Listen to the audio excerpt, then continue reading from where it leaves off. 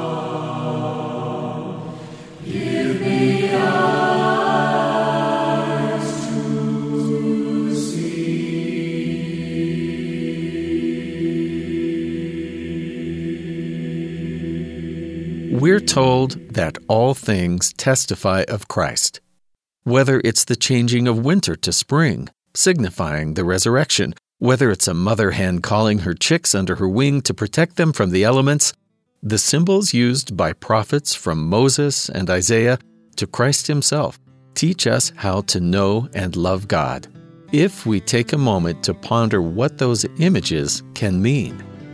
And that's the good word.